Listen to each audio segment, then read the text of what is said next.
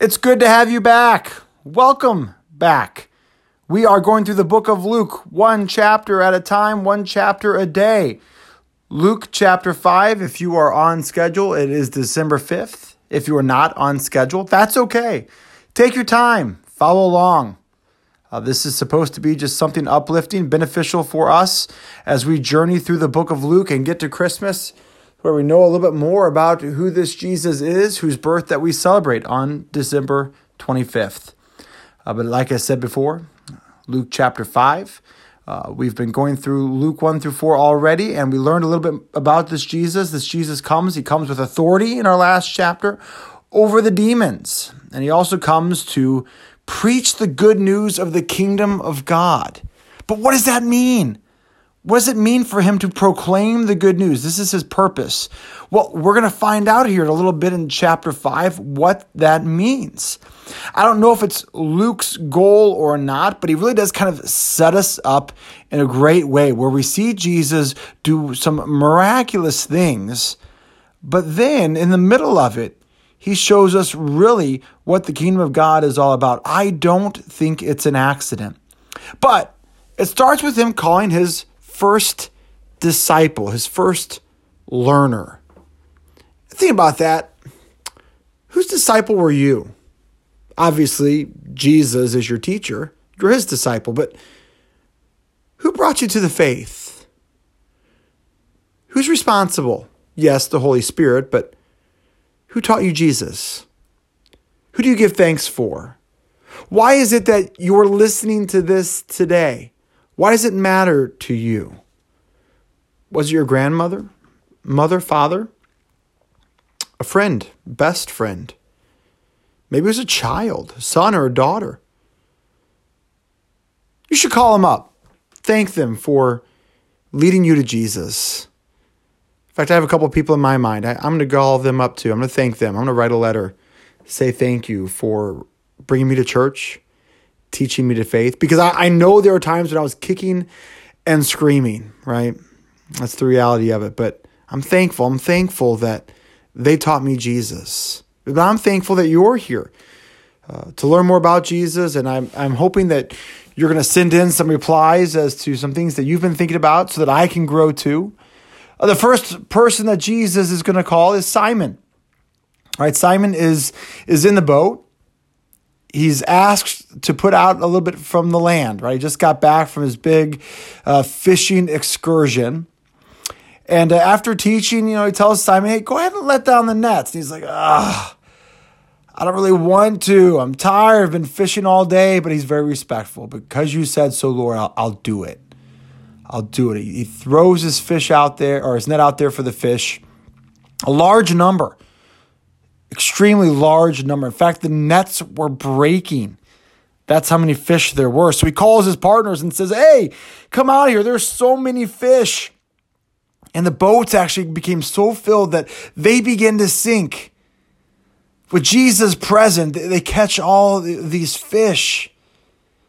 When this happens, what does Simon say? He says, oh, Lord, get away from me. I'm a sinful man. See, in Peter's mind, there's no way, humanly speaking, that Jesus could have just predicted this. He had to have had a cause. He had to have been the reason why this happened. And someone like this has to be from God. And Peter knows a little bit about himself. Peter knows that he should not be in the presence of a man from God. He knows that he's unworthy. Right? He's a sinful man. No sinful man could be in the presence of a holy man and live. Lord, get away from me. See, Jesus has Peter right where he wants him. No, from now on, you're going to be a fisher of men. You are the perfect one, Peter. Yes, you might be a sinner. Jesus isn't saying this, but we know it's true. You're the perfect one to go and get other sinners. And from this point on, Peter's going to follow Jesus. He's going to learn. He's going to know about Jesus, and he's going to tell others about Jesus after the resurrection and ascension, and when Jesus and the Father send the Spirit, and the Spirit will lead them to share the good news of Jesus. So who are you sharing the good news with? Someone shared the good news with you. Who are you sharing the good news with? It's something I'm thinking about today. I hope you are too. Maybe that person's going to come to your mind as we're having this discussion. So what's the kingdom of God about?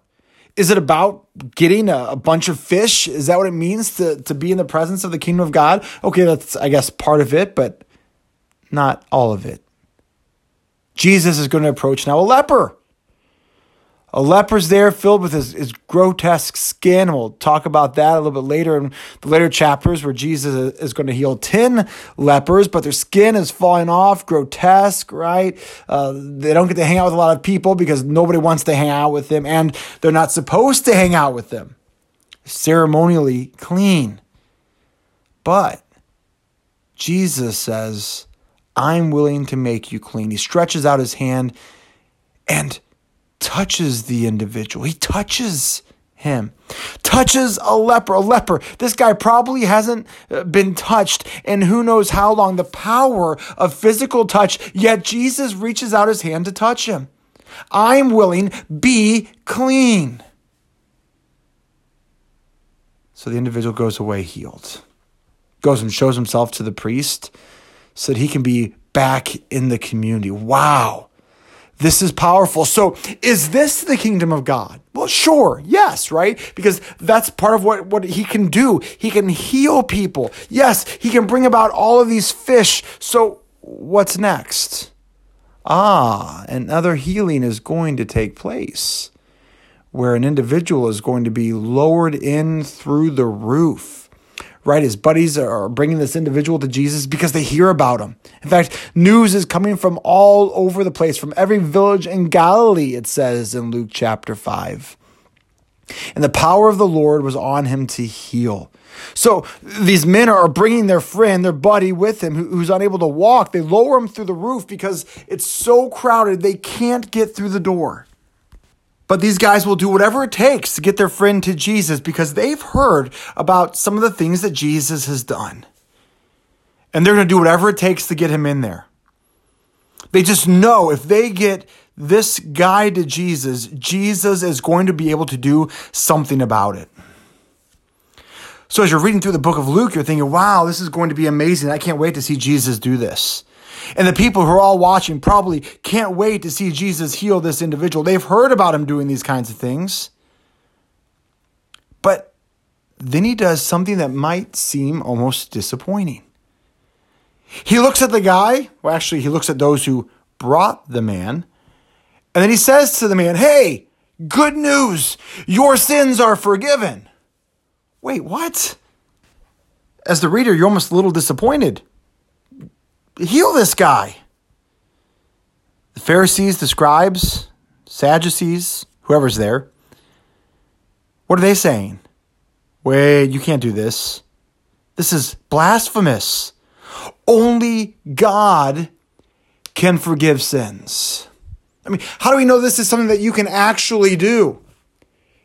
Fine, we can be a witness to you healing somebody, but you can't just say somebody's sins are forgiven. Only God can do that. Then Jesus says the words, why do you question in your hearts? Which is easier to say, your sins are forgiven? Or say, rise and walk? But so that you know that the Son of Man has the authority on earth to forgive sins, or maybe another way of saying it. Just so you know, I'm not blowing smoke. I'm not just saying words. I'll say it. Pick up your mat, pick up your bed, and go home. And the individual did that. He went up, picked up his mat, and was glorifying God. See, when you look at this, it'd be tempted just to stop at the healing and say, wow, this is what the kingdom of God is about. And it is. But not just about these individual healings. It's about so much more than that. It's about God and his infinite wisdom reversing what sin has done to this broken and corrupt world. More than just healing a man whose legs weren't working, or a leper who needed to be cleansed, or Simon's mother who was sick and ill, or catching some fish. There was something that was at the heart of the matter that needed to be addressed. Something that was bigger than this, the separation from man to God. Who's going to bridge this gap? And Jesus says it. Your sins are forgiven. See, this is what it means for him to proclaim the good news of the kingdom of God. It's not just about the healing, because what good is a healing if this individual was going to die and not be at peace with God? What good was it for the leper's skin to be restored if his skin was just going to be decomposing at a later time when he suffered the consequences of sin, which is death? See what I'm saying? Healings really aren't that meaningful if you're just going to die again or die. Healings aren't that meaningful if you're just going to get sick. Healings aren't that meaningful if there's still an eternity that can't be overcome. But Jesus comes to reverse all of that. Yes, to bring peace between mankind and God, to reverse it, restore it all. See, Jesus comes with a beautiful testimony. Fantastic gospel. For you, for me, rise and walk. Not just to change this guy's life, but to show that Jesus can alter eternity, so that you know I have the authority, so that you know the Son of Man has the authority on earth to forgive sins. Okay, get up and walk. It's also his way of saying, well, I know only God can forgive sins, but who do you think is standing in front of you? Get up and walk. And the guy does. Whew. Wow, it's absolutely amazing. And then, getting back to that theme, it says Jesus sees their faith, right? When talking about those who brought this individual to Jesus. They believed in Jesus. So again, who are you impacting in your life? Who has impacted you? Who lifted you up to see Jesus? And who are you lifting up? And I really don't mean that as a law, lift somebody up or else, but sometimes we don't even realize the impact that our faith is having on another individual. It's neat to think about.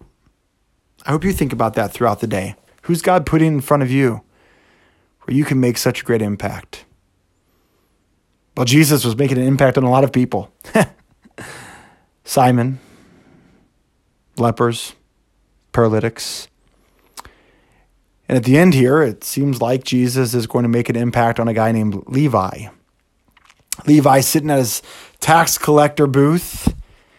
Jesus says, "Follow me," and he leaves everything. He rose and he followed him. Now, this is kind of interesting because this tax collecting business could be pretty profitable. There weren't a whole lot of checks and balances, though there were some. Pretty wealthy individual, probably didn't have a lot of friends. What's interesting about this is that this Jesus comes to him and says, "Follow me." And he says, "Okay, if you really want to be in fellowship with me, okay, sure," right? Tax collectors had a bad name. They're known for maybe skimming a little more off the top. You don't want to be a friend with somebody like this. But Jesus is eating with Levi and his friends, sinners, tax collectors. And a lot of people are looking at this and they don't understand it. How can Jesus be hanging out with sinners and tax collectors? I mean, if this guy is supposed to be so great, if he's supposed to be divine-like, because they didn't believe he was divine, but if he's making that claim, or if people are claiming that about him, you'd think that he'd want to be hanging out with the good guys. The guys who were the heads of the synagogues, the guys that were the churchy folks, who were the heads. But no, he's hanging out with sinners and tax collectors. Listen to what Jesus says. He says, "Those who are well have no need of a physician, but those who are sick. I've not come to call the righteous, but sinners to repentance." I mean, just think about what that means. If you're somebody that is a sinner, Jesus is for you. But if you don't think you need Jesus, if you think you're pretty good, well, then you don't get Jesus. You don't get that peace, that forgiveness. Jesus came for sinners. And of course, every single person, every single human, if we really were to examine ourselves, we know how much that we desperately need Jesus. And that's what's great about it. Good. If you need me, I'm yours.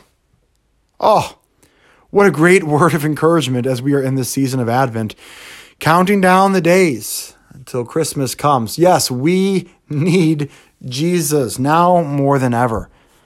Oh, I'm so thankful for Jesus. I'm thankful for those who brought me to Jesus. I'm thankful that he has put me in other people's life to bring Jesus to them. And he's doing the same thing through you too, isn't he? Well, God's peace to you for the rest of the day. I look forward to our time tomorrow. May your Advent journey continue to be blessed. Luke 6. See you tomorrow.